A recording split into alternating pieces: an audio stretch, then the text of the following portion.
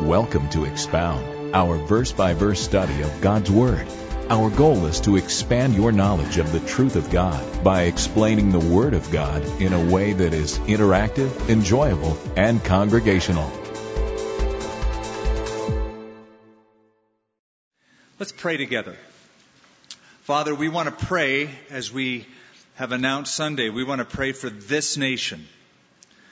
For you said in your word that if those who are your people, who are called by your name, would humble themselves and pray and seek your face and turn from their wicked ways, that you would hear from heaven, forgive their sin, and would heal their land.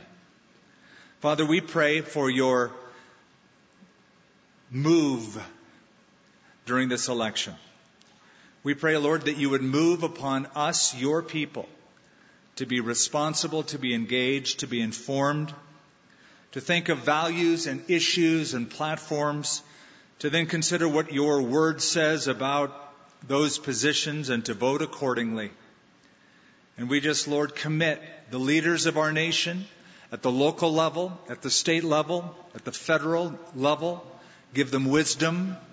Help them, Lord, to make decisions that honor and glorify you. In Jesus' name, amen. John chapter 10.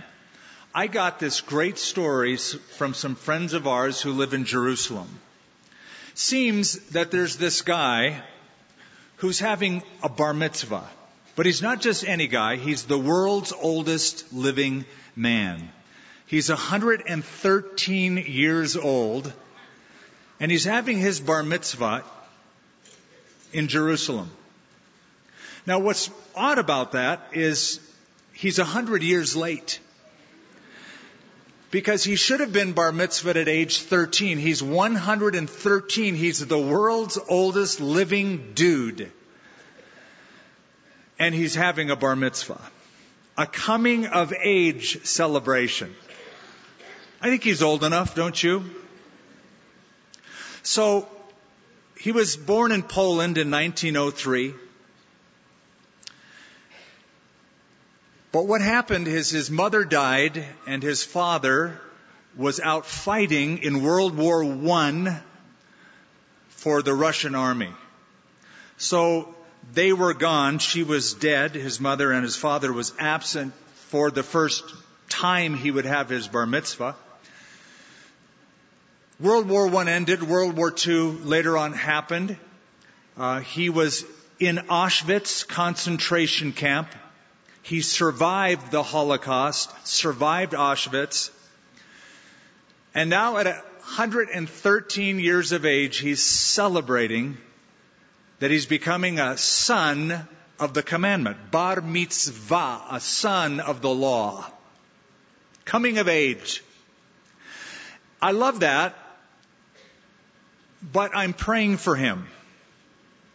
I'm praying that as a Jewish man at 113, that somebody over there, perhaps my friends or others who are my friends who are believers, will help him to the place of full maturity.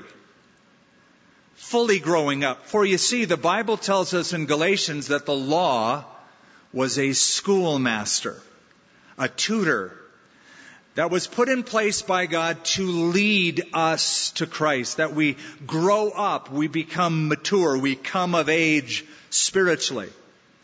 And we no longer need the parameters of the old religious system, because we enter into a true, right relationship with the living God.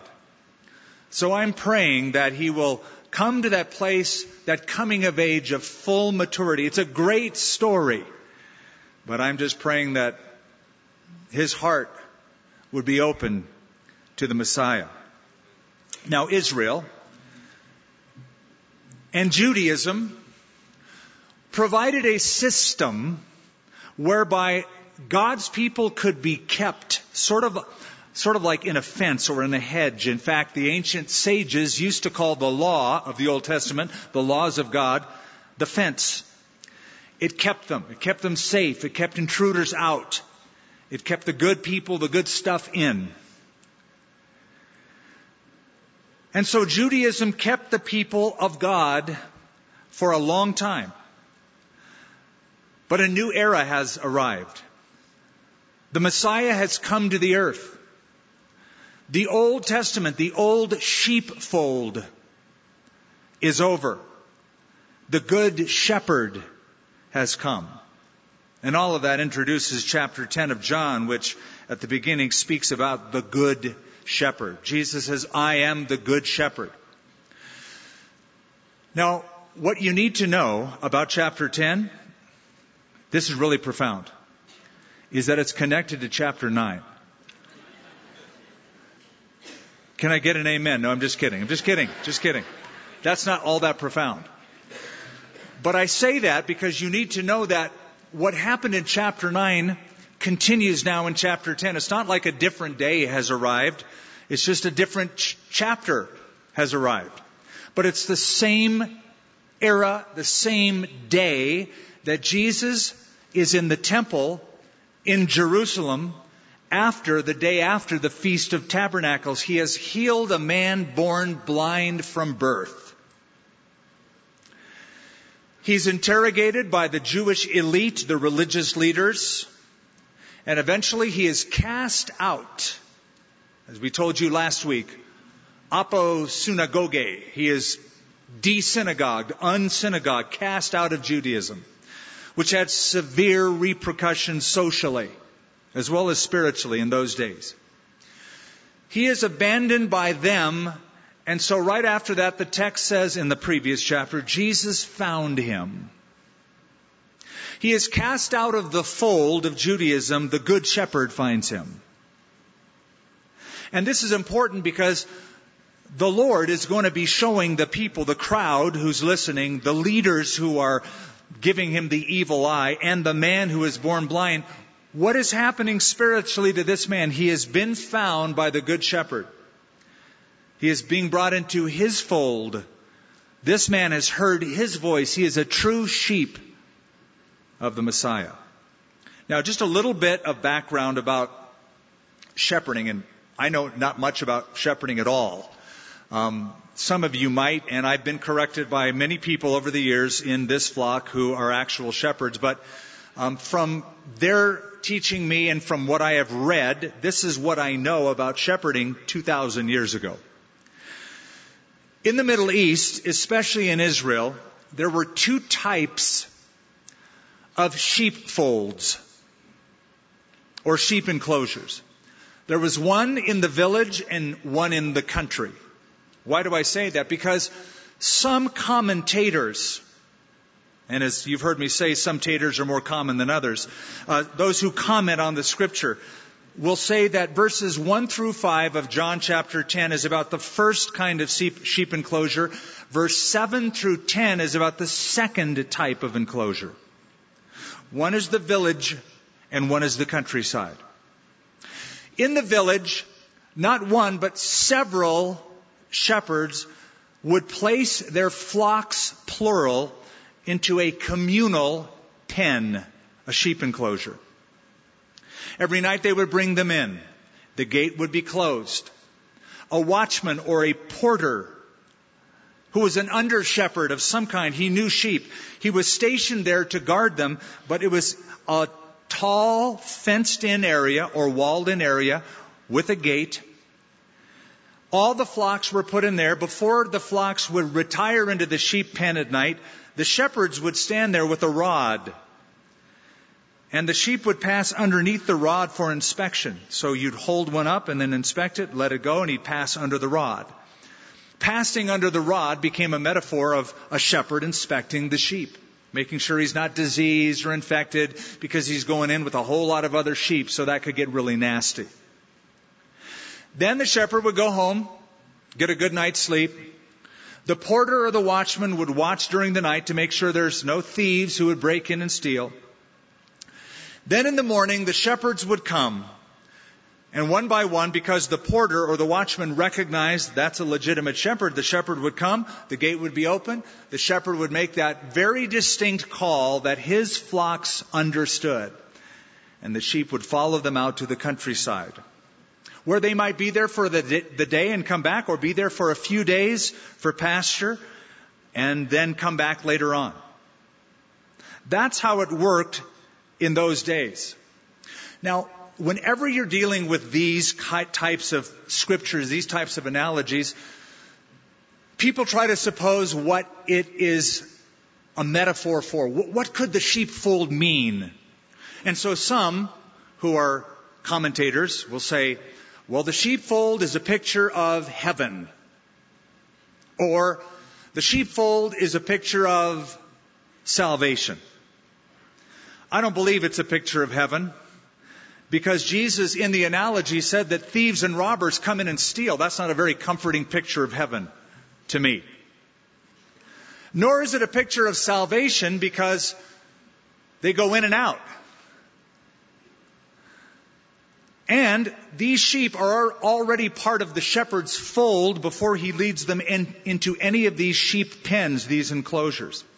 So it seems to me, since it's tied to chapter 9 and what happened, is that the sheepfold is Judaism, or at least one of the sheep pens is Judaism. And Jesus is offering an explanation what happened to this Jewish sheep who was kicked out of the fold but brought under the care of the Good Shepherd. That seems to be the better context to look at it.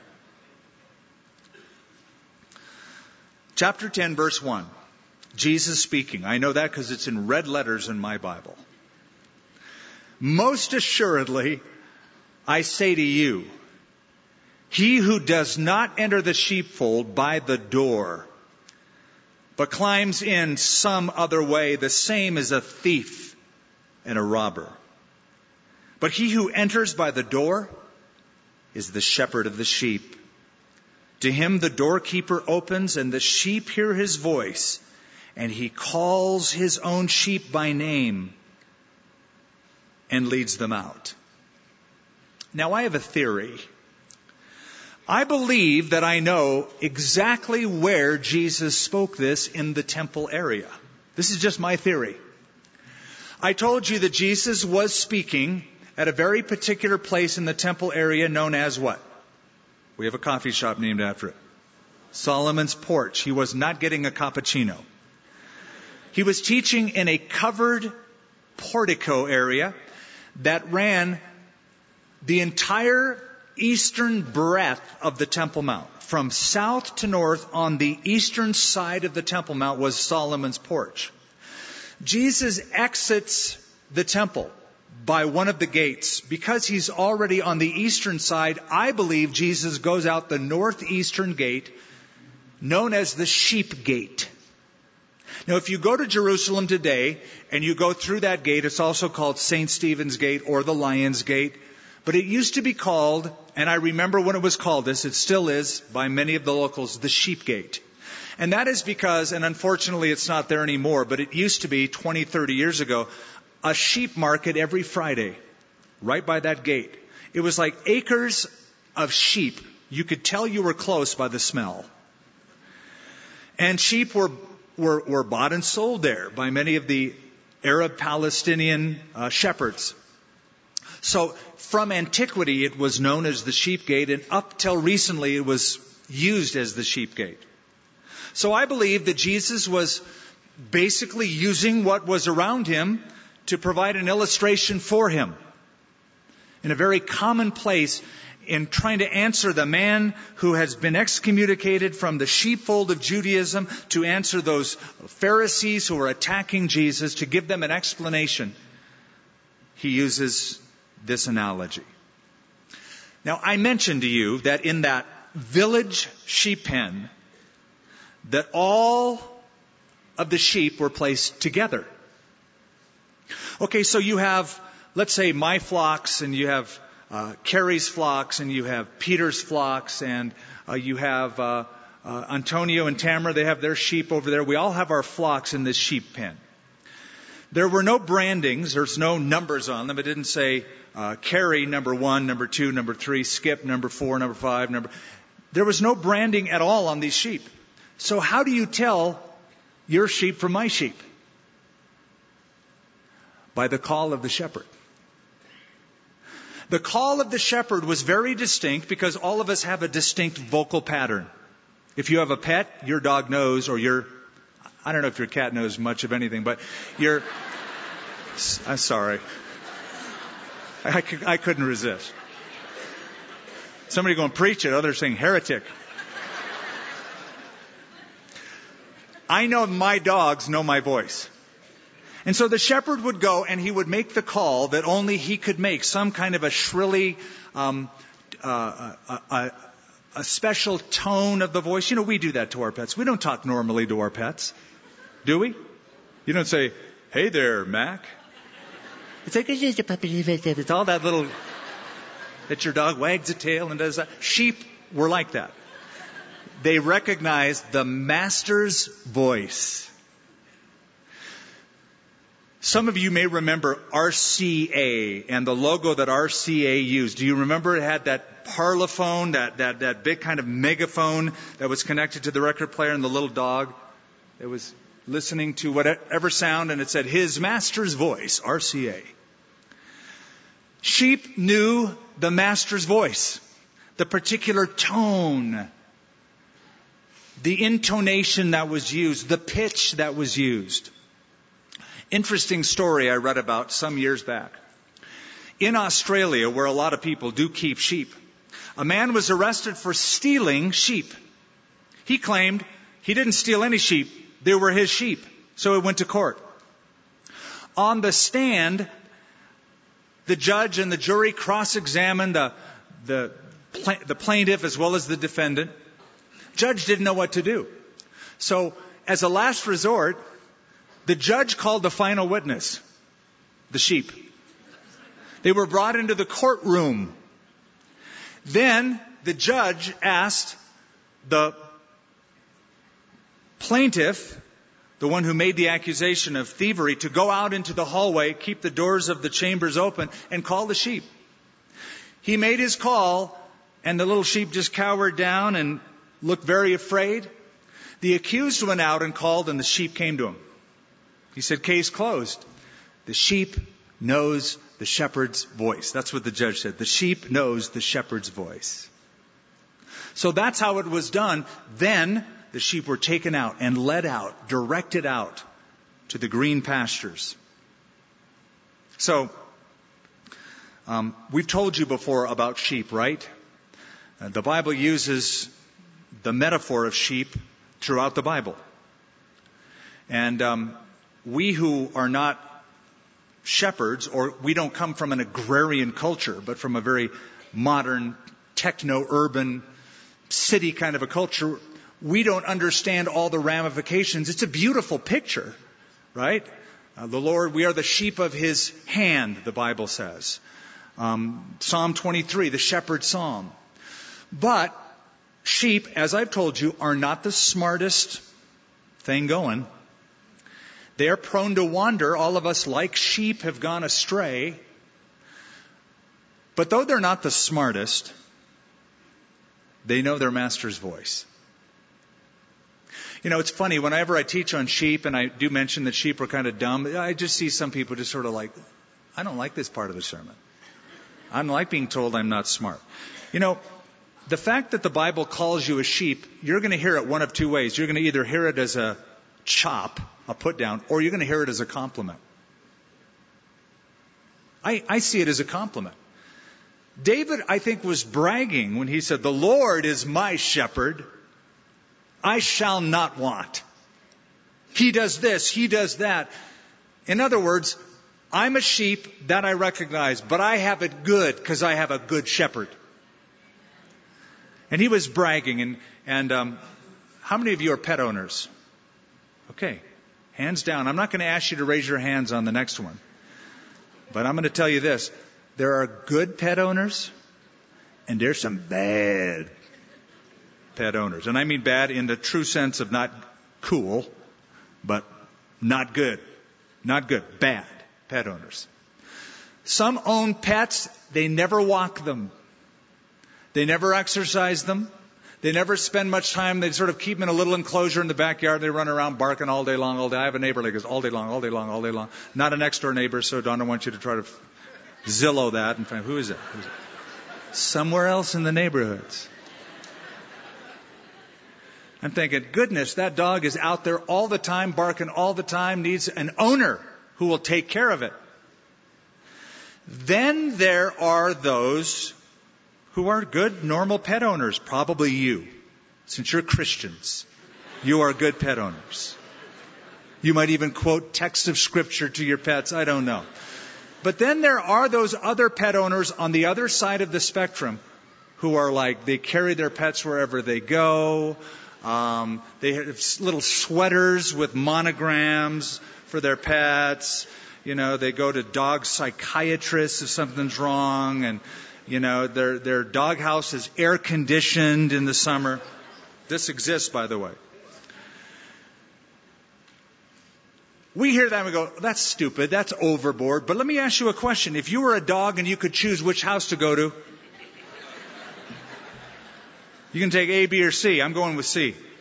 I want the AC if I'm a dog in the summertime. Right? So when David said, the Lord is my shepherd, he's going, I'm C. Yeah, I got the great shepherd who takes such great care of me. It was a boast. So back to our story. Notice something about the good shepherd, the true shepherd. False shepherds don't come through the door. They try to climb in some other way. So in the morning, the shepherds come to the door. The doorkeeper, the porter says, I know you. You're the right shepherd. Call your sheep, and they go with them. A false shepherd is going to try to climb in, probably at night, to steal the sheep. Jesus came through the front door of Judaism. He came in the right way. Jesus was predicted by the prophets, inspired by God the Father throughout the Old Testament. 330 predictions made that Jesus fulfilled. He came in through the front door of Judaism. That was Paul's point, Galatians chapter 4, verse 4. That in the fullness of the time, God sent forth His Son, born of a woman, born under the law, to redeem those who were under the law. He came in the right way, came in through the front door. Verse 4. And when He brings out His own sheep, He goes before them, and the sheep follow Him, for they know His voice. This I have found out from people who keep sheep over in these United States, is that Western shepherds drive their sheep, but Eastern shepherds would lead their sheep. And you see it today when you go over to the Middle East. You see a shepherd walking in front of the flock, not driving them, leading them. And why would he lead them?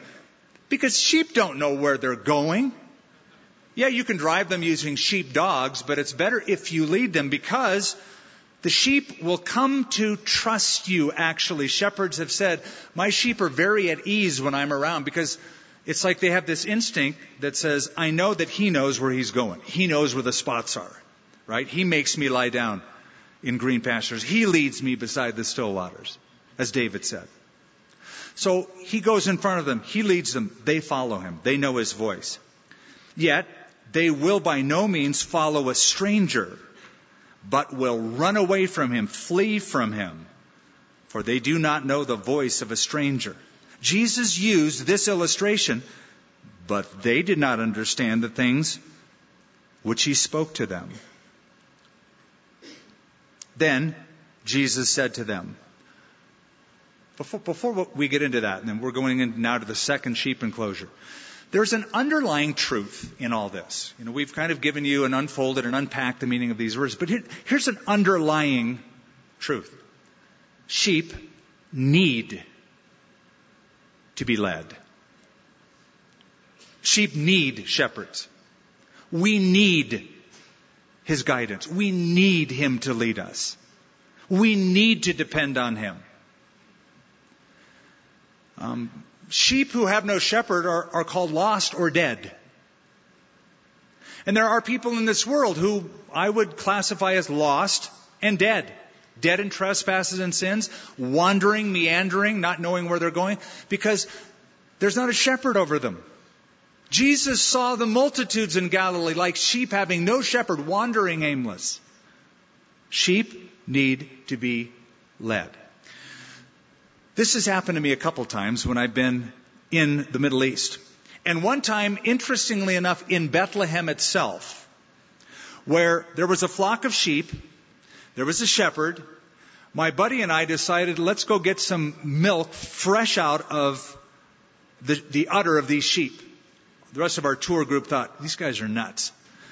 And so we approached the shepherd, but all the sheep, when they heard us coming, they all huddled together with their heads in the center and their little sheep heinies poking out. So they were getting their heads together, but there's nothing really in their heads to get together. So it's just not a good strategy. They're not like facing the other direction like some animals do. They're facing inward like, oh, get the bad men away. And they're exposed. They're vulnerable. So the shepherd had to break them up and scatter them around, keeping them close to him, but not in that formation, because it's not a good thing for them to do. It makes them open to predatory animals. So Jesus, verse 7, said to them. He said to them again. So this is the second time now he's speaking, and he's using a little bit different analogy. The morning is over. It's now the shepherd out with the sheep during the midday, mid-afternoon, leading them out to the hillside, the green pastures, etc. Most assuredly, I say to you, I am the door of the sheep. Now it changes a little bit.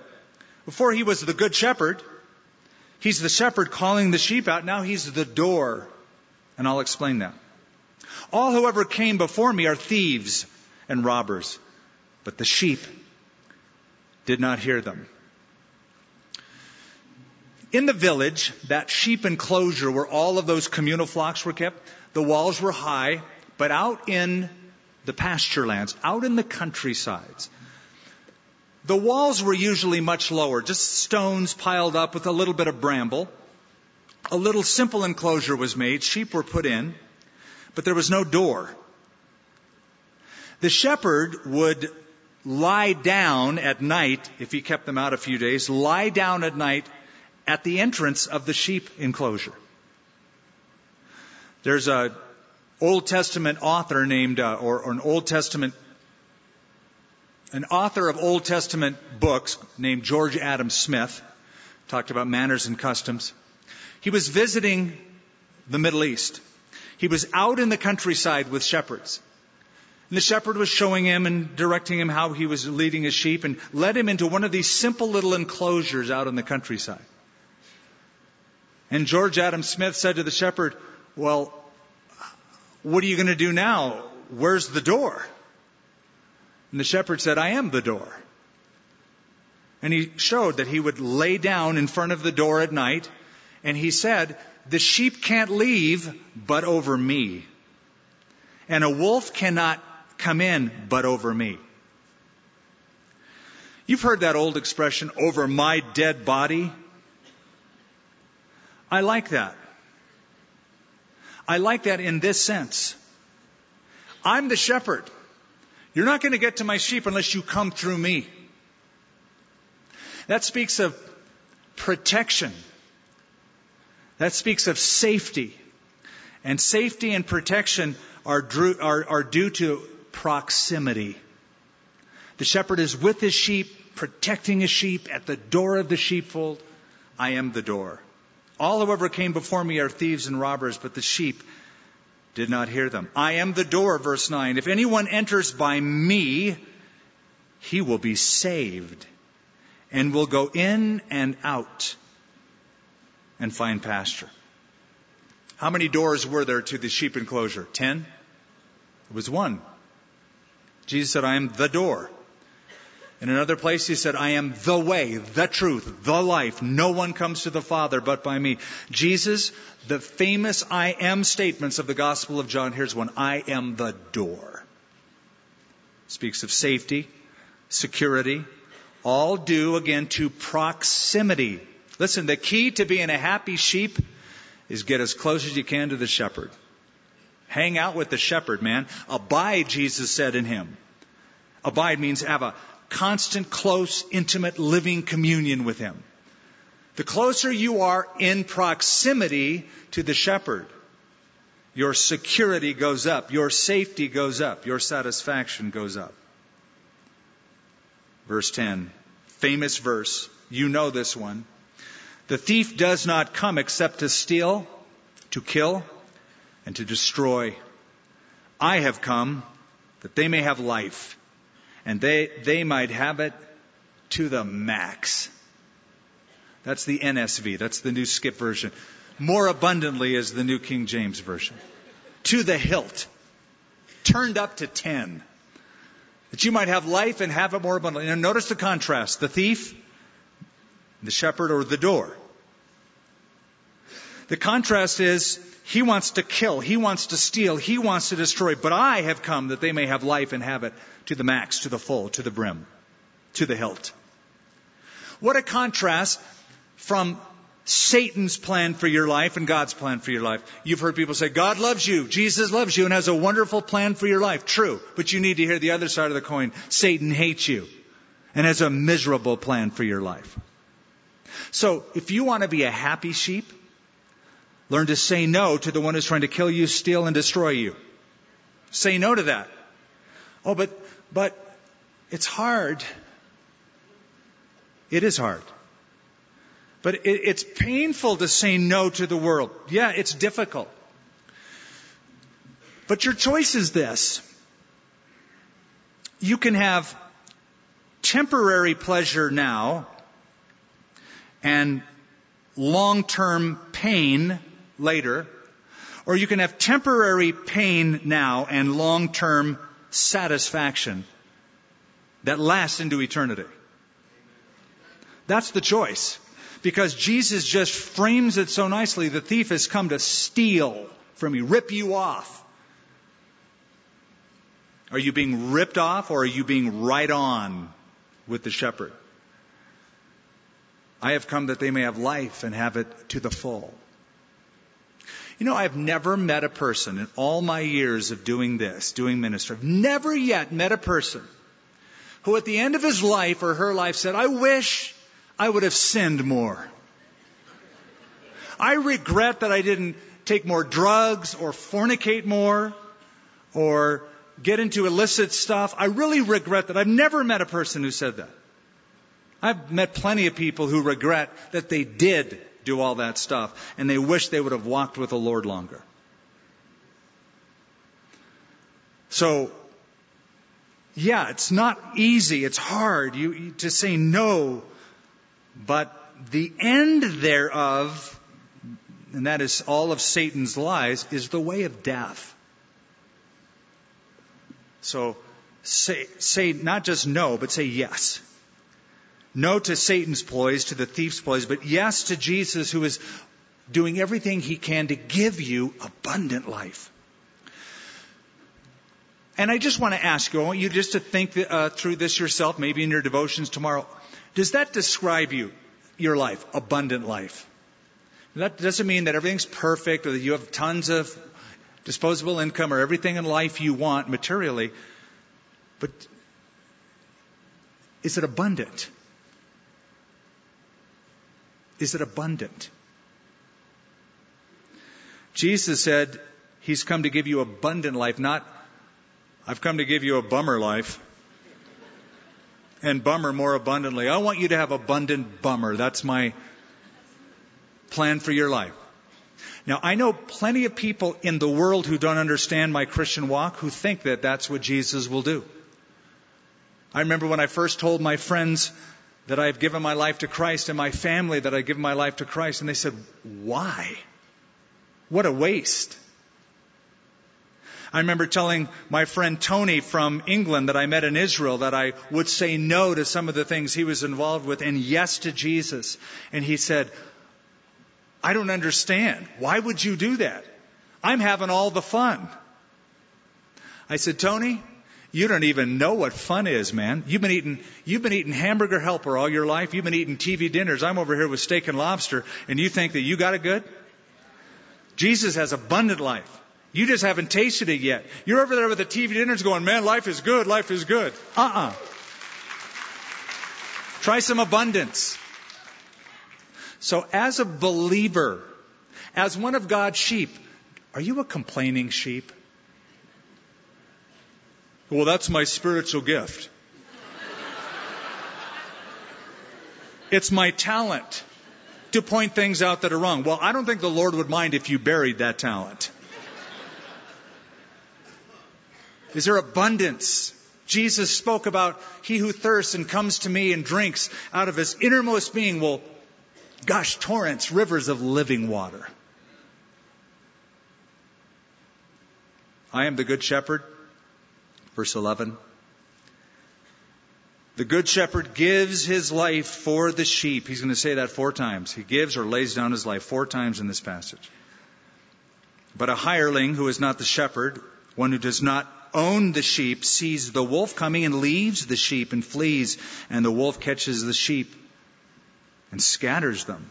The hireling flees because he's a hireling, a hired hand. He does not care about the sheep. I am the good shepherd, and I know my sheep, and I am known by my own. As the Father knows me, even so I know the Father, and I lay down my life for the sheep. Again, I said 4 times he says, I give or I lay down my life. He's speaking of his sacrificial death.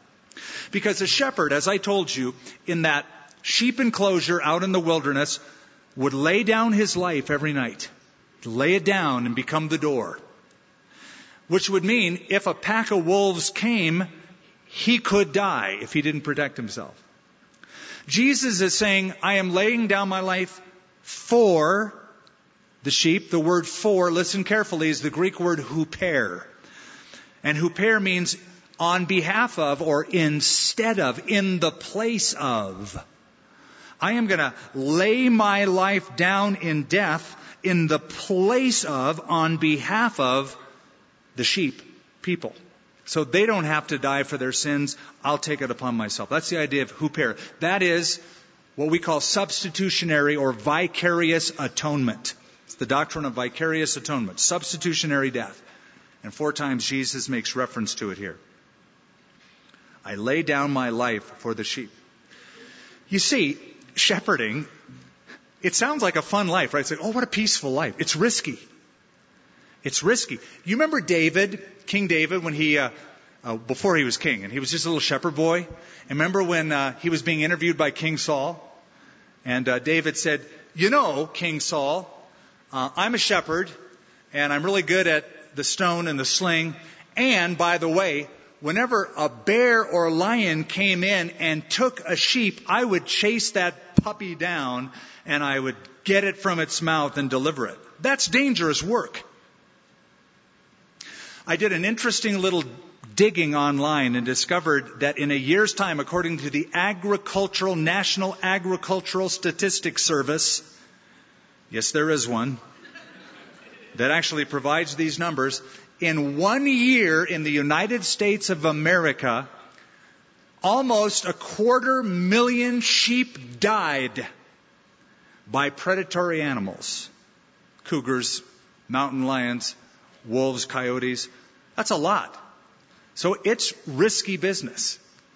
Of course, Jesus paid the ultimate price. He laid down his life, but I want to put that in your mind because he's going to complete the sentence. Verse 16. And other sheep I have which are not of this fold. Them I must bring also. They will hear my voice, and there will be one flock and one shepherd. Therefore my Father loves me because I lay down my life, here's the rest of it, that I might take it again. I'm laying it down in death. I'm taking it again in resurrection.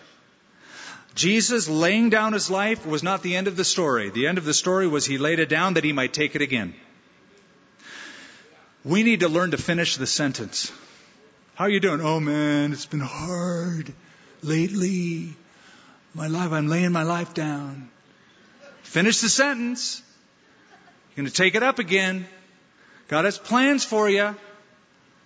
Unless he wants you in heaven, you're just going to lay it down and die right there, but probably you're not.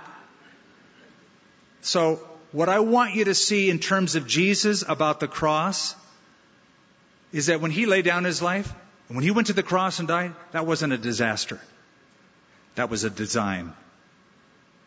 The cross wasn't a tragedy, it was a strategy. He announced it in advance. I'm laying down my life that I might take it again. And later he will say, I have the power to lay it down. I have the power to take it again. Amazing who he is claiming to be. Now, verse 16, I want to draw your attention back to it. Other sheep I have which are not of this fold, them I must also bring, and they will hear my voice, and there will be one flock and one shepherd. He is speaking of those outside of the flock, the fold of Judaism, the Gentiles he's speaking of. Non-Jewish people. That's me. That's probably most of you. 99.9% of you are Gentiles, non-Jewish people. The gospel was to go from Jerusalem, then Judea, then Samaria, and then to the uttermost parts of the earth. We're about as uttermost parts of the earth as you can get if you start at Jerusalem. So we're out there. We're other sheep, man.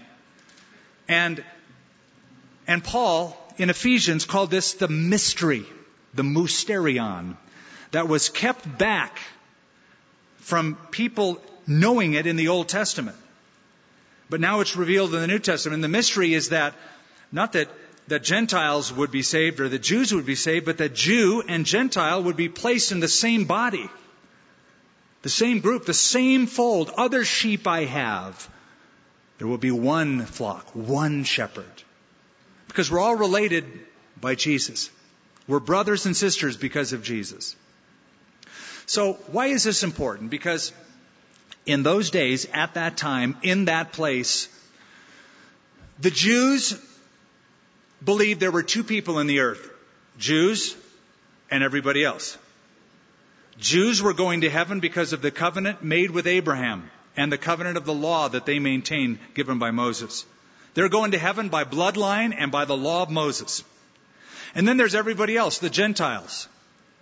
You know what happens to the Gentiles 2,000 years ago at that time, at that place? You know what they thought about us? We're going to hell. There's no hope for us. A Jewish man who was devout would wake up in the morning 2,000 years ago in Jerusalem and say this prayer. Listen to this prayer. Oh God, I thank you that I am not a slave, a Gentile, or a woman. That was a Jewish male that would pray that, by the way, as you can tell. Second, there was a saying that was widely believed, that the reason God created Gentiles, you and I, was to make hell hotter, to kindle the fires of hell. That was believed and taught. And it was sort of practiced in the temple because there were courts, and the outer court was called the court of the outer court of the temple was called the court of the Gentiles. Gentiles could hang out in the outer courts, listen to rabbis, but they couldn't get close. You couldn't go into the court of the women, men, priests, etc. And there was a balustrade or a wall, and the wall had a sign, and the sign, by the way, has been found and discovered, and it's in the museum in Israel.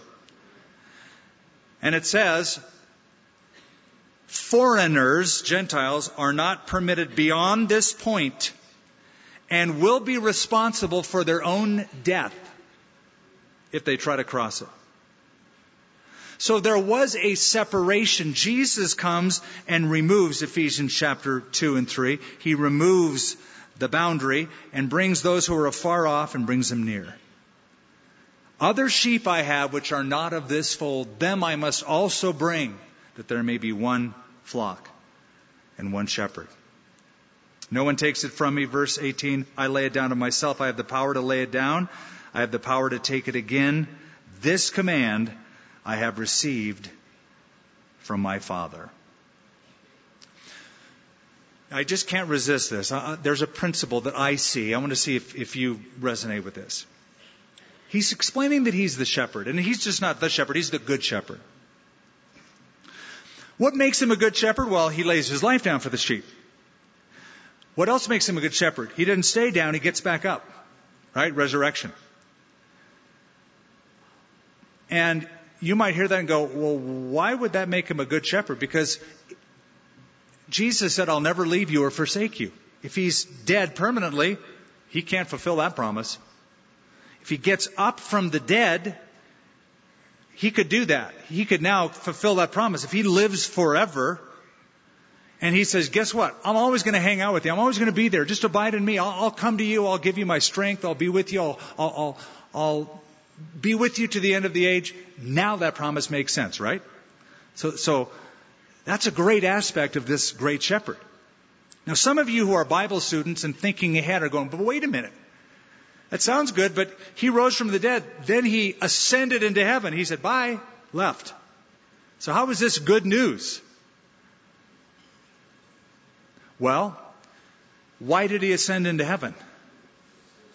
To help you and to send the Holy Spirit. If I'm here, I can't send the Holy Spirit. But if I go, I will send him. He'll be with you. He will be in you. So, Jesus now in heaven, do you know what he's doing? He's seated at the right hand of the Father, but he's working. His work didn't end at the cross. His redemptive work ended at the cross. But do you know that he is still working today, right now? Do you know what he's doing? He's advocating. He's interceding for you.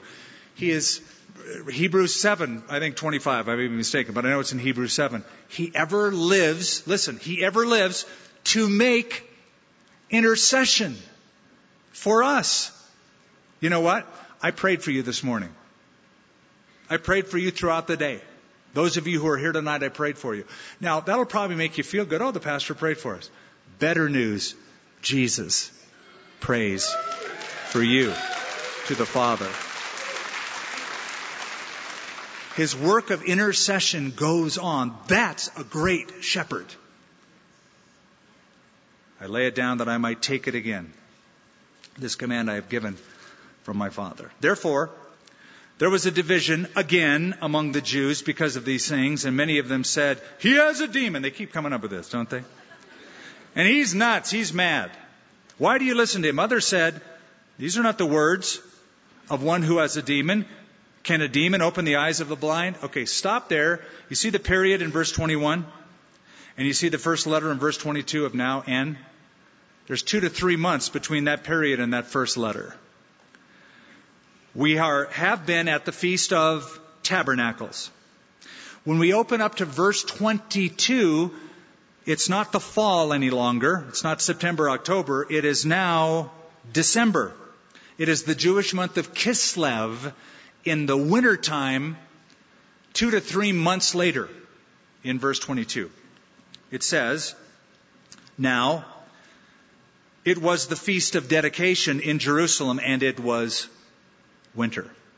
So a few months have elapsed.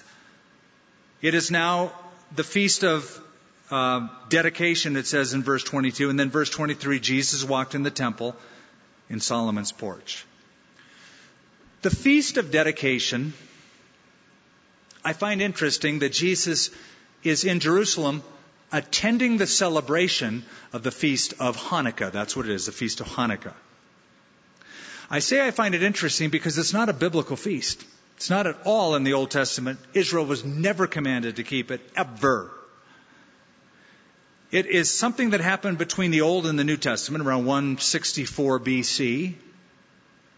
But I just find it interesting because some people get all hung up and mad if we keep Christmas. If you're a true Christian, why would you celebrate a holiday that's not a biblical holiday? Well, I just find it interesting that Jesus is celebrating a holiday that's not a biblical holiday. It's the Feast of Dedication. Jesus is going to celebrate. He didn't say, no, I'm going to abstain from that. It's not in the Bible. He's there. It's a celebration. What were they celebrating? What was Hanukkah celebrating? It's called the Feast of Lights. So, I'll try to make a long story short. Alexander the Great. How many have heard of his name? That's because he was great. Okay, so Alexander the Great wanted to conquer the world. Got pretty close. He died at a young age in Babylon. When he died, on his deathbed, they asked him, to whom will the kingdom go? He said this sentence, give it to the strong. They didn't know what he meant because he said that and died. Give it to the strong armies, the strong people, the strong, your family, who? But that's all. So what they did is the kingdom was divided between his 4 generals. You want to know their name? Thank you for asking. Cassander, Lysimachus, Seleucus, and Ptolemy. Those 4 generals, those 4 men took over the whole Grecian Empire. Seleucus was given the area of Greece and Macedonia. Lysimachus was given the area of Asia Minor, modern-day Turkey, and Thrace, Thrace, the Thracian Empire, which is southeast Europe today. Seleucus was given the area of Syria and Babylonia. And Ptolemy, spelled with a P, T-O-L-E-M-Y, Ptolemy was given Egypt, North Africa, and Arabia. So the kingdom of Alexander the Great, the known world pretty much he controlled, was given to these 4 men. All was well. They wanted to further the design of Alexander, spreading Greek culture around the world. In the middle, between the Seleucid, or the Seleucus and his empire, Seleucid Empire of Syria, and Ptolemy, Egypt, right between those 2 empires was a very interesting little nation known as Israel. So you have all of these nations capitulating, saying, sure, man, we'll become like Greeks, we'll speak Greek culture, we'll do everything, language, culture, we'll do whatever you want, except the Jews. The Jews were very independent. They didn't want to capitulate. They didn't want to give in. They wanted to retain their Judaism. They're not going to worship any of the pagan gods, etc., etc. So there was this fighting between the north and southern kingdoms. It's detailed in the book of Daniel. I'll spare you.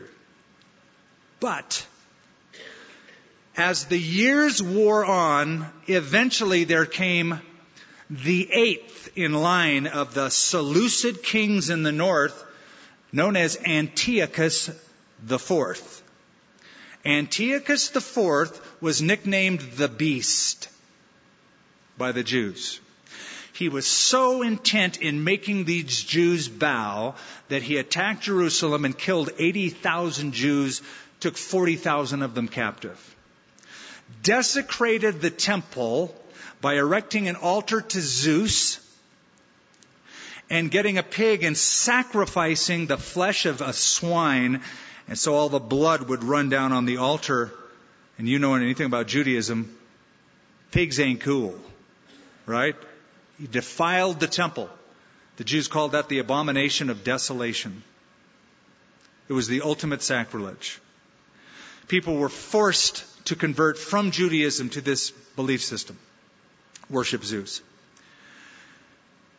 I have a lot of stories about what happened in Jerusalem. Don't have the time. So, a revolt started by a group called the Maccabeans. Some of you have heard of the Maccabean revolt. The Maccabeans were a group of priests in a village south of Jerusalem known as Modin. This Hashmonean dynasty was headed by a guy named Mattathias and his sons Judas, Maccabeus, and the other boys. They started a revolt. They were successful in cleansing the temple and driving the Syrian forces back. In 164 BC, they rededicated the temple to Yahweh, to God. And they wanted to light the candlestick, the menorah, inside the holy place. Well, they only had enough oil, the story goes, the legend goes, they only had enough oil that would last them one day. One day.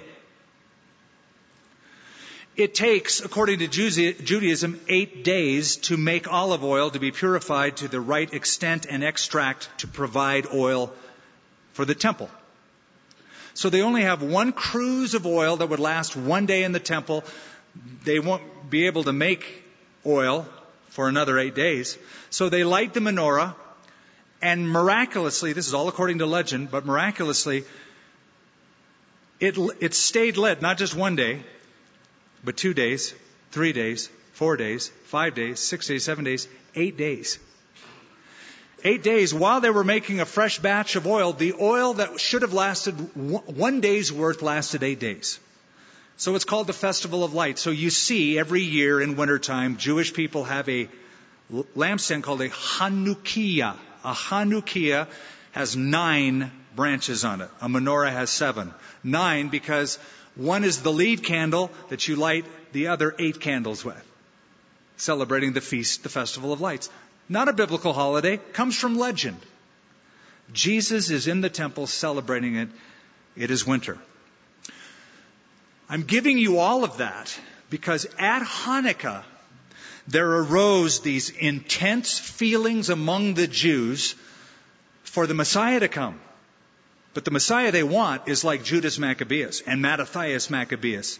They want a strong army man, general guy, overturning the Romans. We want a guy who's going to overthrow the government like those guys. Jesus is there, and that helps you understand verse 24. The Jews surrounded him and said to him, "How long do you keep us in doubt? If you are the Christ, tell us plainly." Okay, I hear this stuff about the Messiah. If you're him, tell us. Okay, because they're celebrating Judas Maccabeus and Mattathias and overturning Antiochus Epiphanes and all that stuff that we just told you about. And so Jesus gives his answer, and we'll look at that next time.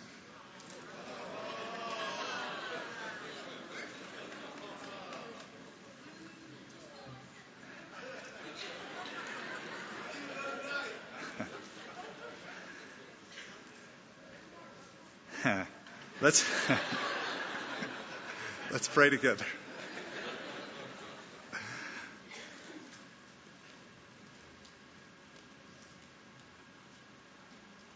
Lord, we love the picture of a shepherd lifting a lamb, untangling its little legs and feet from bramble, carrying it, bearing it on his shoulders, the shepherd leaving the 99, looking out for the one.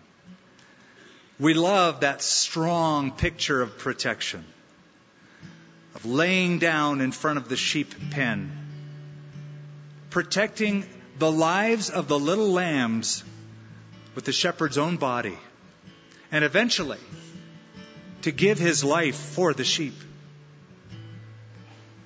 so that he might take it up again and with resurrected power give them a life, a satisfying life that can only be described as life more abundantly, abundant life.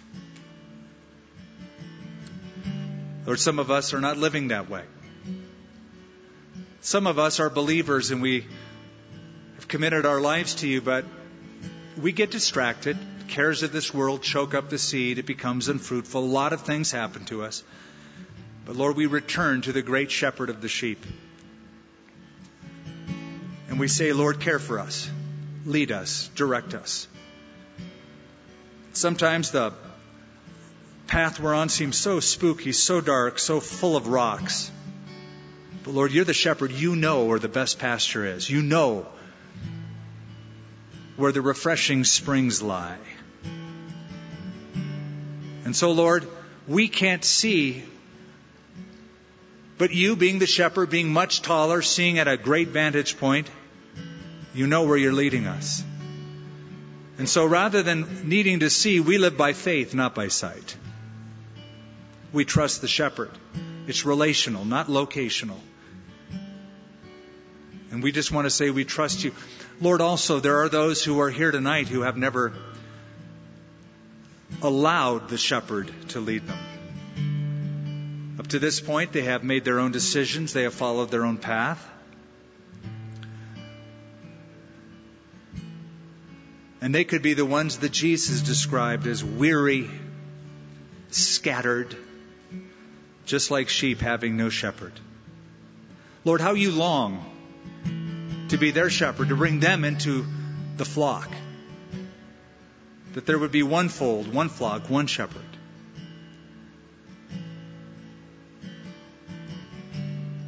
Lord, some have come at the bequest of a relative or a friend or their curiosity. Others have come many times before, but they have never said yes to the shepherd. They've never allowed their lives to be governed. Some have gone astray. We, like sheep, have gone astray. But the Lord laid on him the iniquity of us all. You lay down your life for us, in our place, in our stead. The punishment we should have had, you took, so that we wouldn't have to spend an eternity separated from God, being punished for our wrongdoing. We could have abundant life now and eternal life, everlasting life, into the future. That's what you want, Lord. The question is, how many of us want that? So, Lord, would you probe, would you, like the Good Shepherd, just search through this fold and grab another sheep and another one and another one and another one and make them your own? Our heads are bowed, our eyes are closed. And I want to give you an opportunity, if you've never given your life to Jesus, or if you've wandered away from Him, you're not obeying Him now, you need to come back home to Him. Or you've trusted in religion, or you've trusted in yourself, or you've trusted in doing good, and you need to just trust in Jesus, who died but is alive forevermore and is coming again. Would you say yes to Him? Would you be His child? If so, if you want that, if you want your sins forgiven, if you want to know that when you die, you will be in heaven with Him, immediately in His presence, I want you to raise your hand right now where you're seated. Just raise it up. Keep it up for just a moment. God bless you and you and you. Right here on my right side. Right there toward the middle, on the edge in the middle. Anyone else, raise that hand up. Raise it up high so I can acknowledge you. You're saying yes to Jesus. You're surrendering your life to Him. In the balcony, Lord bless you. Anybody else? The Lord's been working on you maybe for a while, for a long time. Release, surrender your life right now to Him. Maybe for the first time, or maybe you're coming back to Him, but you just say yes. God bless you.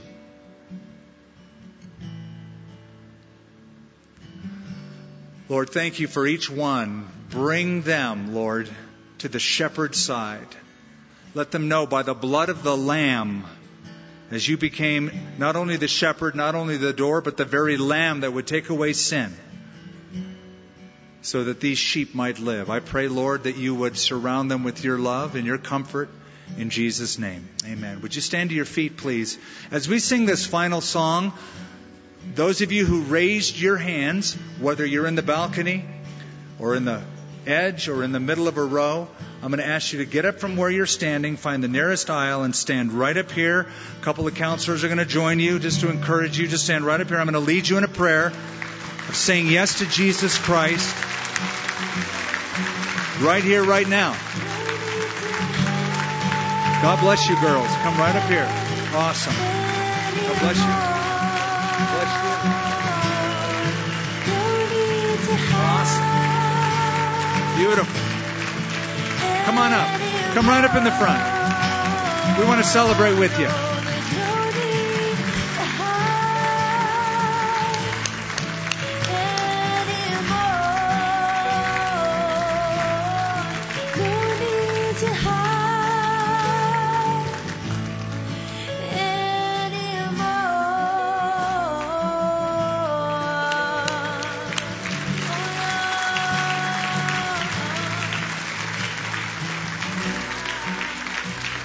If you're in the balcony and you just take the steps down, we'll wait for you. If you're in the family room, if I didn't see you, you know, your eyes aren't what they used to be when you get older, so I might not have even acknowledged you.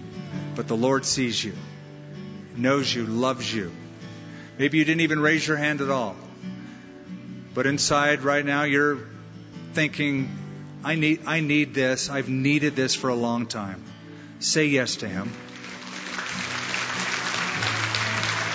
Let go of your life. Let go of the grip.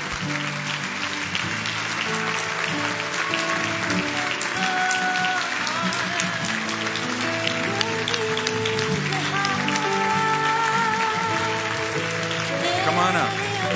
I love it. Come on up. God bless you.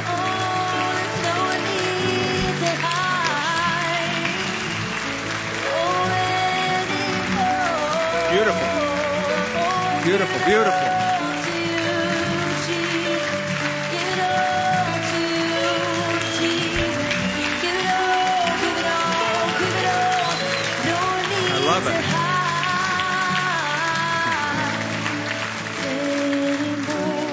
It's never truer than right now. It says, I once was lost, but now am found. That's right. That's right. Every one of you who has come forward, I'm going to lead you in a word of prayer. I'm going to ask you to pray this prayer out loud after me from your heart. Say these words to Jesus. He will come in. He will forgive you. He will give you new life. It's not based on what you've done. It's based on what He's done. So I'm going to pray. I'm going to ask you to pray out loud after me. Or wait. Come on down. Good going. Good thinking.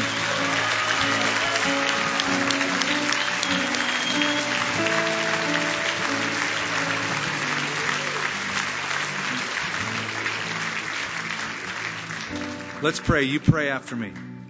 Lord, I give you my life. I know that I am a sinner. Please forgive me. I believe in Jesus, that He came from heaven to earth, that He died on a cross, that He shed His blood for me, and that He rose again from the dead. I repent of my sin. I turn from it. I turn to Jesus as Savior. I want to live for Him as my Lord. Help me to do that. In Jesus' name. Amen. Amen. If you've missed any of our Expound studies, all of our services and resources are available at expoundabq.org.